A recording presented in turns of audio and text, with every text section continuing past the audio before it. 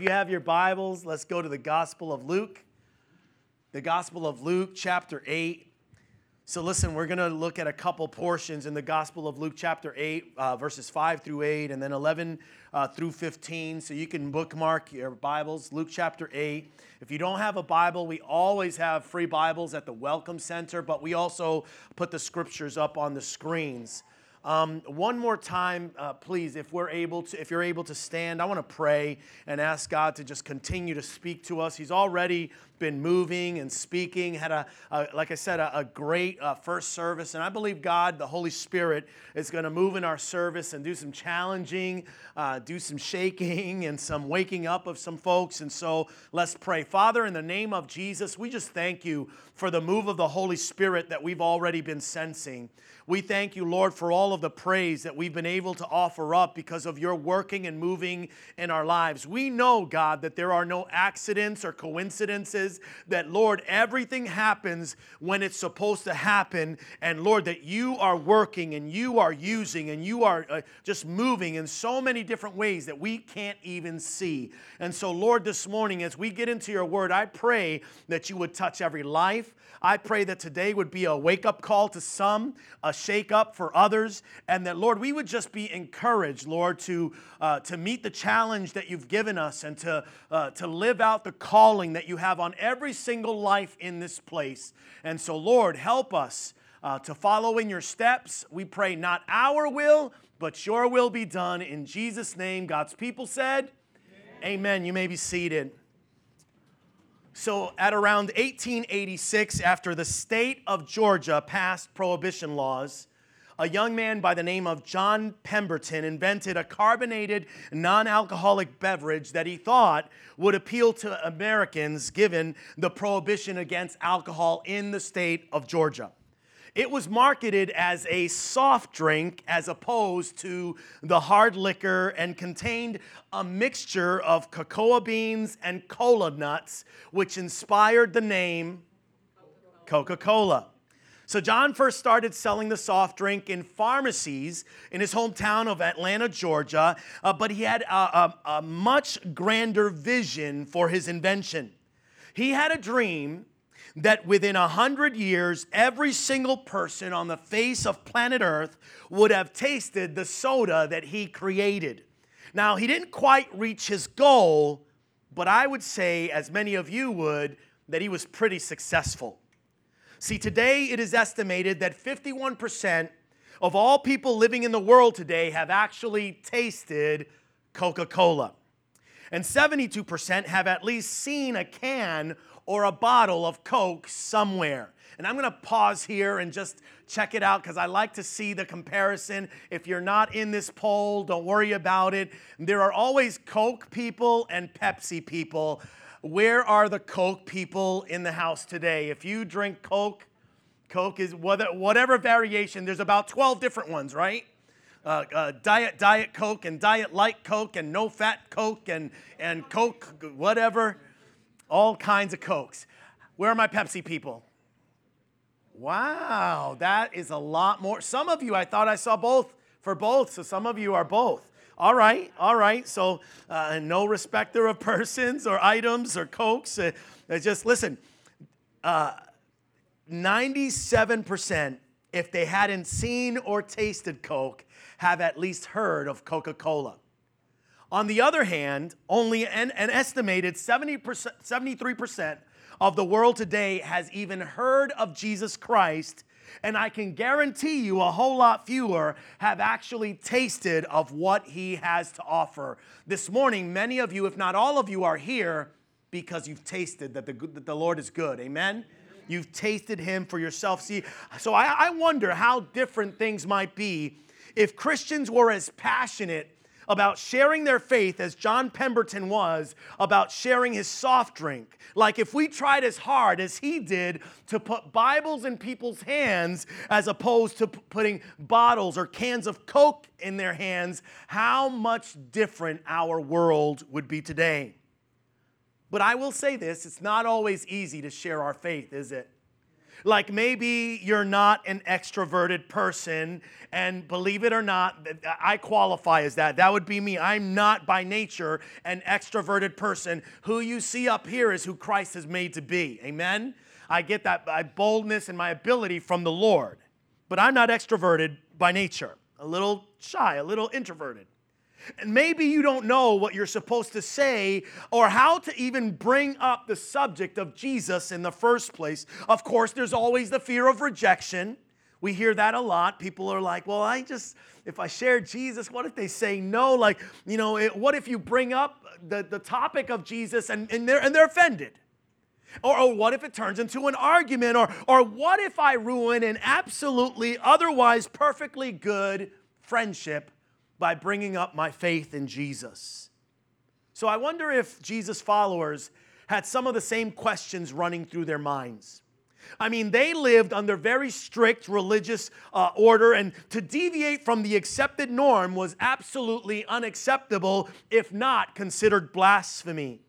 They must have worried at times about what to say, or if they were even qualified to say it, or how people might react to them when they did say something. Listen, there are people that say to me, Pastor Freddie, I didn't go to Bible college, you did.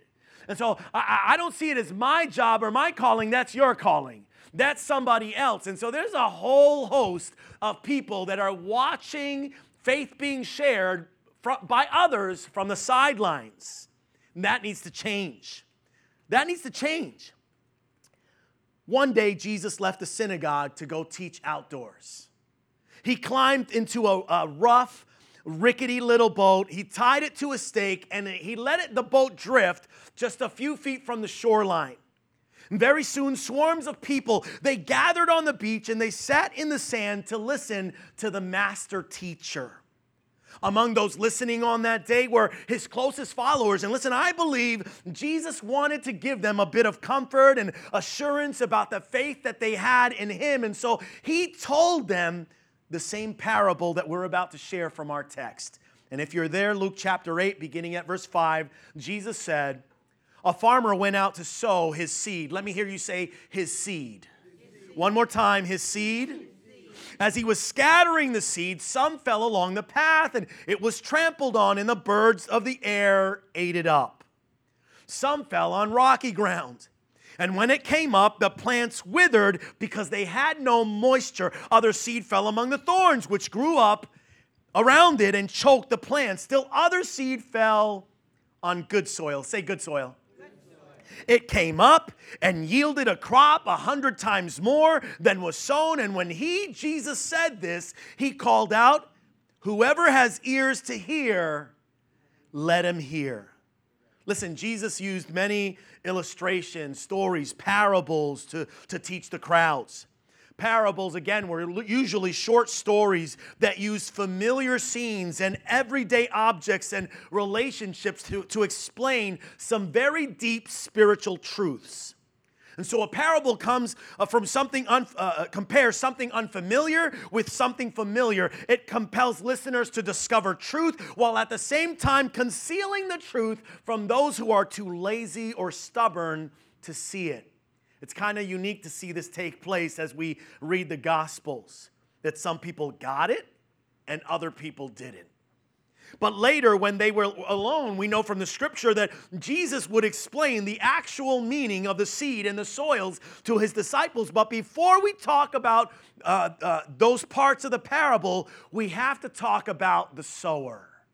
The sower. See, Jesus began his story by saying, a sower went out to sow his seed. Let me hear you say the sower. And so in essence, without the sower, there wouldn't be a story. In fact, even though preachers always tend to focus on the 4 types of soil, right? Jesus actually calls this the parable of the sower because it always begins with him. So who's the sower? It's Jesus, right? See, the story is actually about Jesus himself. It's literally about Jesus coming into a very dark world and sharing God's message of love and forgiveness and redemption. It's the greatest story ever told, and you're a part of it. This morning you're here and you are the recipients, you are the readers, you are the ones that are living the greatest story ever told. We know that this story is about Jesus coming into the hearts of human beings that he actually created and planting a seed that has the potential to grow into something wonderful like a new life filled with hope. And that's really the first thing we need to understand when it comes to outreach or witnessing, that it's all about him. And so when we witness, we don't share a religion, we don't share an ideology, we don't share a philosophy, we share a person. You and I get to share Jesus. Again, it's all about him, right? And even though Jesus is actually the sower in this story, each one of us, you and I, who accepted Jesus Christ as Savior, actually accepts the same responsibility to become sowers in the field. And listen, some of you will remember this, but the great preacher of preachers, D.L. Moody, once told a story of a violent storm on Lake Erie. That on a dark, stormy night, Moody recalled when the waves rolled in like mountains and not a star could be seen in the sky, a boat neared the Cleveland harbor, rocking and plunging the boat in the waves, and seeing the light from the lighthouse, the captain called out to the pilot and said, "Are you sure this is Cleveland?" "Quite sure," said the pilot. "Where are the lower lights?" the captain said. "Gone out, sir," came the pilot's reply. "Can't you make out the harbor up ahead?" the captain inquired. "We don't have any choice, sir." So with a strong hand and a brave heart, the old pilot guided the boat, but in the darkness, he actually missed the channel and crashed the boat into the rocks. The boat was completely destroyed, and the entire crew lost their lives that night. And now, listen, inspired by that true story, Philip Bliss wrote the old hymn that says this: "Let the lower lights be burning." And the beginning, the opening of that hymn says, "Brightly beams our Father's mercy from his lighthouse evermore, but to us he gives the keeping," listen, "to us he gives the keeping of the lights along the shore." So Jesus, listen, Jesus may be the everlasting light, but you and I are no less the light of the world, guiding people to him. And listen, you and I, we have to be willing to go out into the field and sow the seeds of grace and mercy and love. We have to be willing to talk to people about our Jesus story, because if we don't, no one else will. I say that and I always get looks because people are like, "Pastor Freddie, that's what you went to school for. Pastor Freddie, I know this person and I know these groups and they go out and they share Jesus, and isn't that enough? Pastor Freddie, I'm over here, I'm an introvert, I'm shy, I'm not good with my words, I don't know where to even begin, and so I cheer them on from the sidelines, and isn't that good enough?" Listen, I'm a strong believer that there are people that God has set here on planet Earth that he has set for you to share Jesus with. You. Not me. See, I don't have your sphere of influence. I don't know the people that you know. I don't know the people that you rub shoulders with, the people that you run into from day to day. I'm not at the doctor's office when you're there. I'm not at the supermarket when you're there. You're there on purpose and for a purpose, because nothing happens by accident. And so, if you don't share, who will? You know, back in the day, when an unknown author named John Grisham, he wrote a book entitled A Time to Kill. How many of you know the author, John Grisham? You know his books. And so when he wrote A Time to Kill, it only sold, in the beginning, it only sold about 5,000 copies. All right, some of you that know novels and books, you know that 5,000 copies, to the common person, it might seem a lot. If you're a private author, that might seem like a lot to you. You're like, yay. But listen, if you want to make the top sellers list, around the world or whatever, you got to sell more than 5,000. But that Time to Kill book by John Grisham, it was never advertised. It never made the bestseller list. It was never even reviewed by anybody. So it was in the beginning sort of a flop. And then he wrote the book, The Firm, and that wasn't advertised either. In fact, it was hardly even reviewed, and the reviews that were made weren't even good, but people actually read it, and they liked it, and so they told other people that they read it, and they liked it, and guess what happened? The Firm ended up selling 7 million copies. Today, John Grisham has written dozens of other books, and has had multiple #1 bestsellers that, by the way, have been adapted to movies, which is how I know them. I'm not a huge reader, and so I'm reading some of these titles and going, oh, I've seen that movie. Yeah, I think I've seen that movie. Yeah, And it's like some of you are like, yeah, no, the movies ruin it. We love the books. Whatever. Takes both kinds, right? See, Grisham's success is not because of advertising or because of the publisher's clever marketing plan. Rather, it was because a handful of people, they liked the book, they told other people about it, and they did that over and over again until millions of his books have been sold. And listen, so today, Christians are regular, everyday people who like Jesus, don't we? And some of you are like, you're using the wrong word there. I don't just like Jesus. I love Jesus.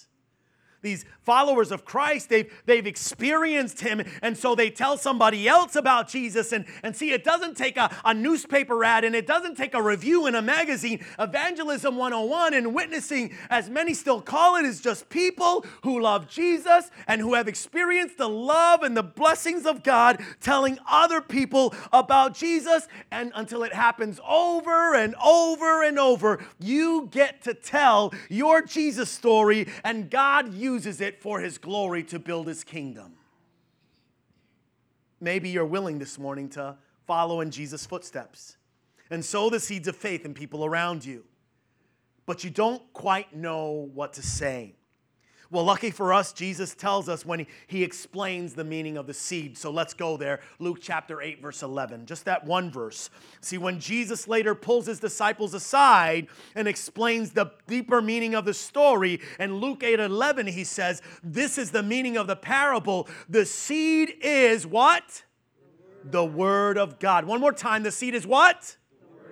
Another translation says the seed is God's message, and so the seed is the gospel. The seed is the good news of Jesus Christ. Romans 1:16 says, the Apostle Paul says, for I am not ashamed of the good news about Christ. It is the power of God at work, saving everyone who believes. See, when God's message of love and grace penetrates a believing heart, time and eternity are forever changed for that person. But what is God's message to humanity? What is God's message? Well, if witnessing to others involves sharing God's message, can you do that?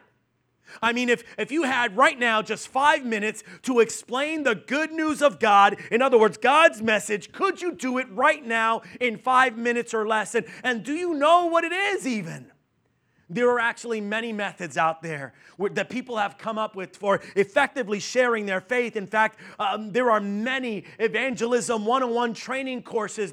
There's the Romans Road, and there's training manuals out there, all kinds of great training tools for witnessing to total strangers. But I believe that when it comes to sharing God's message, I like to keep it simple. Explaining the gospel in a simple and plain and concise way. I believe one of the easiest things we can do is know a scripture that many of us know almost by heart here this morning. And what scripture do you think I'm talking about? Anybody know? Anyone take a gander? John 3:16. A few months ago, I preached on the 3:16 effect, and you'll be reminded of some of this material right now. See, not only is John 3:16 the most well-known and beloved passage of Scripture, but within this single verse, we can discover all that we need to know about the good news and how it relates to us. Remember, John 3:16 begins with God, ends with life, and it urges us to do the same. Listen, John 3:16 is also the North Star of the Bible, a 26-word parade of faith, hope, and love. So if you're going to share God's message with an unchurched person who knows absolutely nothing about the Bible, John 3:16 is a great place to start. See, within that verse, powerful verse, we find 4 powerful truths that can be broken down into those 8 simple words. In fact, we can think of them like 4 points on an actual compass. And I did this earlier service. I love to do it here. How many of you have ever actually used a compass? Wow. Quite a few. We had like 2 in the early morning service. And I'm like, and how many of you have used it on an app? Not an actual compass. Looks like we've got a lot of people that have done all kinds of the variety. Anybody use an old school compass? Right? Okay. So wow, we're very good. And so the 4 points of the compass are what? North, south, east, west. And so let's go there. We're going to use that method as if we were using a compass this morning. First, north, God loves. John 3:16 begins, for God so loved who? The world. For God so loved the world. And listen, if those words are true this morning, which I believe they are, that changes everything. And so imagine what the world would be like without God's love. A dark planet floating in this unguided and undirected way where there's no hope and no future. And yet God loves the world. And listen, anytime I talk about this, I know that there are people out there that say, well, Pastor Freddie, the world is bad. The world is, I don't even believe in God. I mean, think of all the children that are being killed all over the world and all the people that die of malnutrition and all this stuff. There can't be a God and be all that, and they couldn't be wronger than wrong. Is the reality is that if there wasn't a God here on planet Earth today, the world would be 100 million times darker. We can't even imagine what the world would be like without the presence of God, and we don't want to. And so in that world, we know that God loves. In that world, we know that God is moving, that God is still using the church, that God is still expressing himself. You cannot look at the beauty of nature. Listen, we live in New Hampshire and in Maine, some of us. We see all kinds of beauty, and it's because God loves. Some of you go to a lake or a beach and you recognize God loved me so much. Look at that sunrise. Look at that sunset. Look at what I get to enjoy. And we do. We're blessed in so many ways. And it's because God loves. I mean, we see it in every sunrise, in every blade of grass, in every fountain of water, in every birth, in every child's face. Again, some of you will remember this, but one writer said, if God had a refrigerator, your picture would be on it. If he had a wallet, your photo would be in it. He sends you flowers every spring, a sunrise every morning. Whenever you want to talk, he will listen. And I love this. He can live anywhere in the universe, and yet he chose your heart. Then at the opposite end of the compass, we know that God loves at north, but at south, God gives. John 3:16 says that God so loved the world that he gave his one and only son. Now, listen, that sounds strange to some people. I mean, so many people in the world, they respect the teachings of Jesus. They admire his great and good example, and yet they have a hard time seeing the significance of the cross and his death. But the fact is, you and I, we all fall short of the glory of God, and it's because of our shortcomings. Yes, our sin. We know that our sin is what separates us from God, and that's where Jesus comes in. See, Jesus was determined to build a bridge, or I like to say a cross point. God was determined, Jesus was determined to build a bridge, a cross point with an old rugged cross. And so Jesus literally gave himself to rescue us from the penalty of sin. And God gave his one and only son, Jesus Christ, to bring salvation to the world through his death. And so God loves north, God gives south. On the west side, we believe. We believe. John 3:16 says, God gave his son so that whoever, say whoever. You're whoever. I'm whoever. So that whoever believes in him shall not perish, And listen, no other religion in the entire world offers what Jesus promises. And so Jesus calls us to do one thing, believe. So see, it's not because of who I am that I can be saved, it's because of who he is. It's not because of what I've done or what I will do, but because of what Jesus has already done. And all he asks of you and I is that we put our faith and our trust in him and in him alone. Listen, how many of you believe that the world still needs that message? So God loves, he gives, we believe. Finally, the last point on the compass is we live. We live. See, the life-changing promise of John 3:16 is that whoever believes in Jesus will have eternal life. And listen, that's an amazing promise. So many of us, I meet people every day who are in different places when it comes to eternity. And there are some people in their 80s and 90s, they will boldly tell me, Pastor, I'm ready to go home. I'm ready to be with Jesus. This body is not lining up with my desires. In my mind, Pastor, I'm a 20 or a 30-year-old, but this body feels like it's 1,000. And so I'm ready to be with Jesus now. And so if the rapture were to happen and God were to, I'm ready to go. This body is just, and then there are others who, are just like, you know what? Every moment counts. Too many people I know don't know Jesus. I want to make sure that they know. I want to make sure that I'm doing my part. I believed, and so they need to get a chance to believe. Listen, countless legends and famous people tell of their search for the secret of immortality. But the truth is right there in John 3:16. I mean, can you imagine what it's going to be like to one day walk next to God, to be surrounded by his glory, and to stand in his presence? I love to worship Jesus. I love the sense of the glory of God and his presence that I get when I enter into worship with all of you. And that is just a fraction. That is just a taste of what we will experience when we are in glory, one day walking in the streets of gold, one day experiencing all that God has. He's good. He's got that in store for us. Imagine exploring the depths of God's love, his wisdom, his holiness. Eternal life brings those infinite possibilities and so much more. And we can experience it all when we realize that God loves, he gives, and if we believe, we can have a new life eternally. That's the gospel in a nutshell. Plain and simple. We like to make it complicated.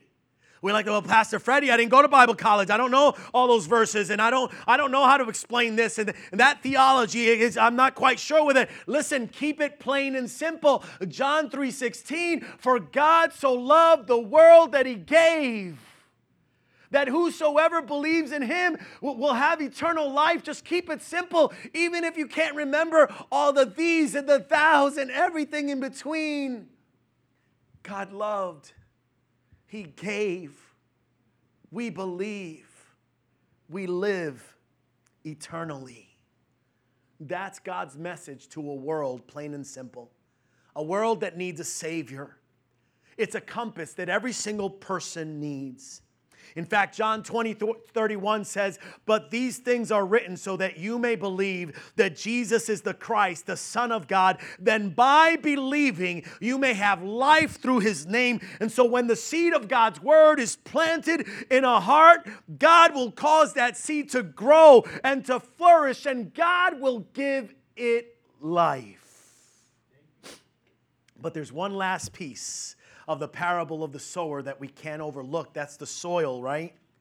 See, explaining the meaning of the parable to his disciples, Jesus says in Luke chapter 8, verse 12, let's begin there. We're going to go through verse 15. The seeds that fell on the footpath represent those who hear the message only to have the devil come and take away from their hearts and prevent them from believing and being saved. Verse 13, the seeds on the rocky soil represent those who hear the message and receive it with joy. But since they don't have deep roots, they believe for a while and then they fall away when they face temptation. Verse 14, the seeds that fell among the thorns represent those who hear the message, but all too quickly the message is crowded out by the cares and the riches and the pleasures of this life, and so they never grow into maturity. Verse 15, and the seeds that fall on the good soil, say good soil, represent honest, good-hearted people who hear God's word,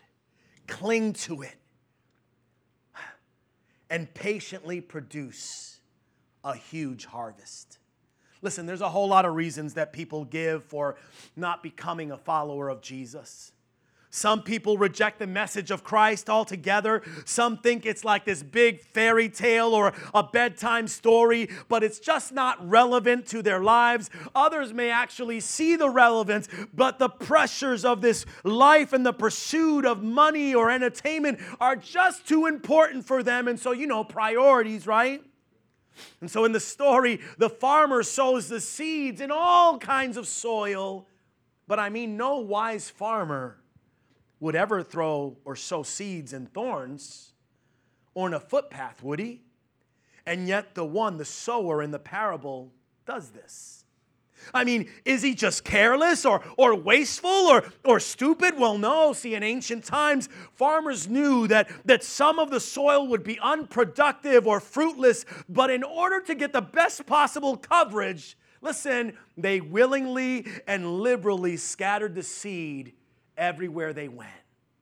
Listen, just like those farmers, God allows his words of love and his mighty words of strength and power to fall on those who will not receive it, and yet he is still willing to pour out his grace upon them. See, God knows the high potential of the seed.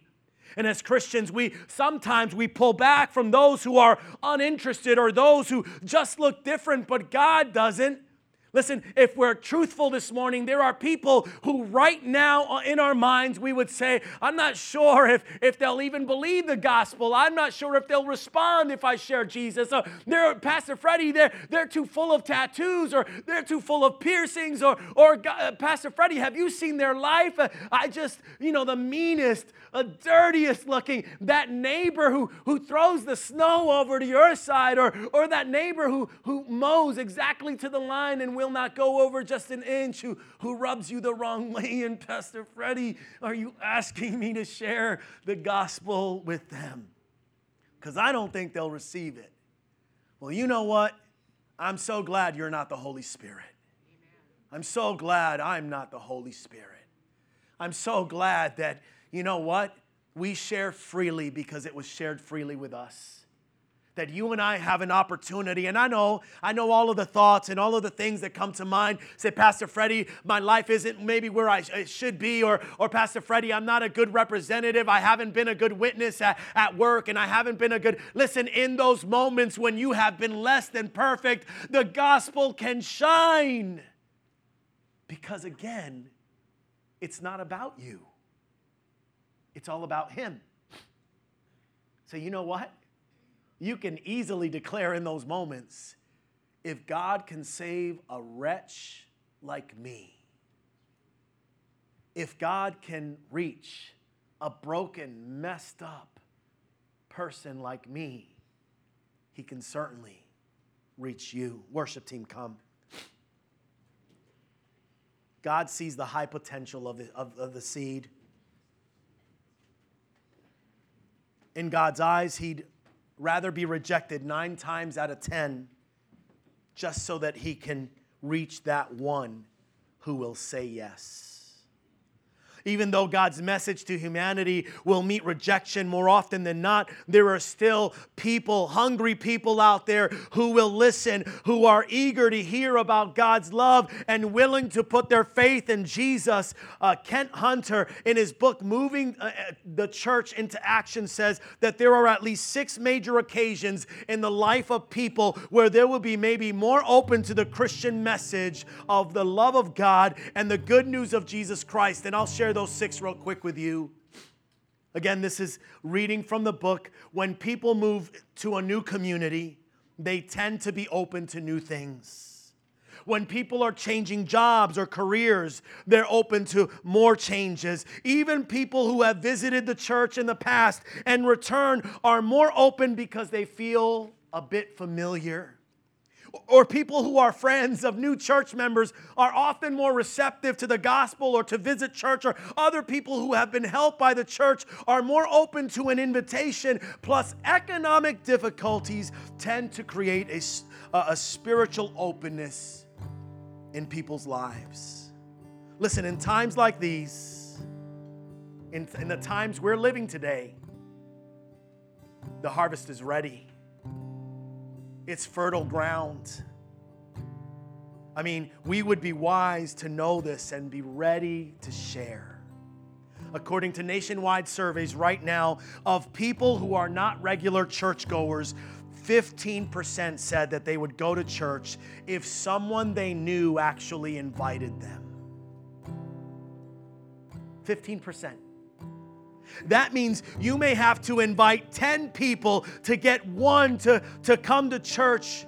And so, and for them, that one person is going to experience all the difference in the world and for all eternity. And so who do you know this morning who you have never once invited to church? Who do you know that you've never shared your Jesus story with? Because of one reason or one excuse or another? Who do you know? They're out there this morning. Remember, God loves and God gives. We get to believe. And when we believe, we live eternally. Would you stand to your feet? It's really that simple. People need to know. So I challenge you to renew your efforts, to renew your calling, to sow seeds of hope together wherever you go, to trust Jesus to harvest souls for His kingdom by you sharing your Jesus story. Let's pray. Father, we thank you, Lord, for speaking to us this morning. The simplicity of the gospel is ever before us. We complicate it with our lives and with our choices and with our excuses. But Lord, the simplicity of the gospel is there. And the fact that so many people have said that they would visit church if they were invited by someone they know, it tells us that we have a task yet undone, that we have a mission and a calling to fulfill. And that we have to stop standing by the sidelines hoping that the pastor and the evangelist and the missionary and that person who's good at public speaking or that other person who knows every scripture to quote or whatever, and we're saying, well, they do it, that's enough. No, that's not enough. We've all been called. We all have a responsibility. The light shines brightest in the darkness. It's a dark world, but we have the light of Jesus. Would you share it? Share it. Take every opportunity. Share it. Let's worship.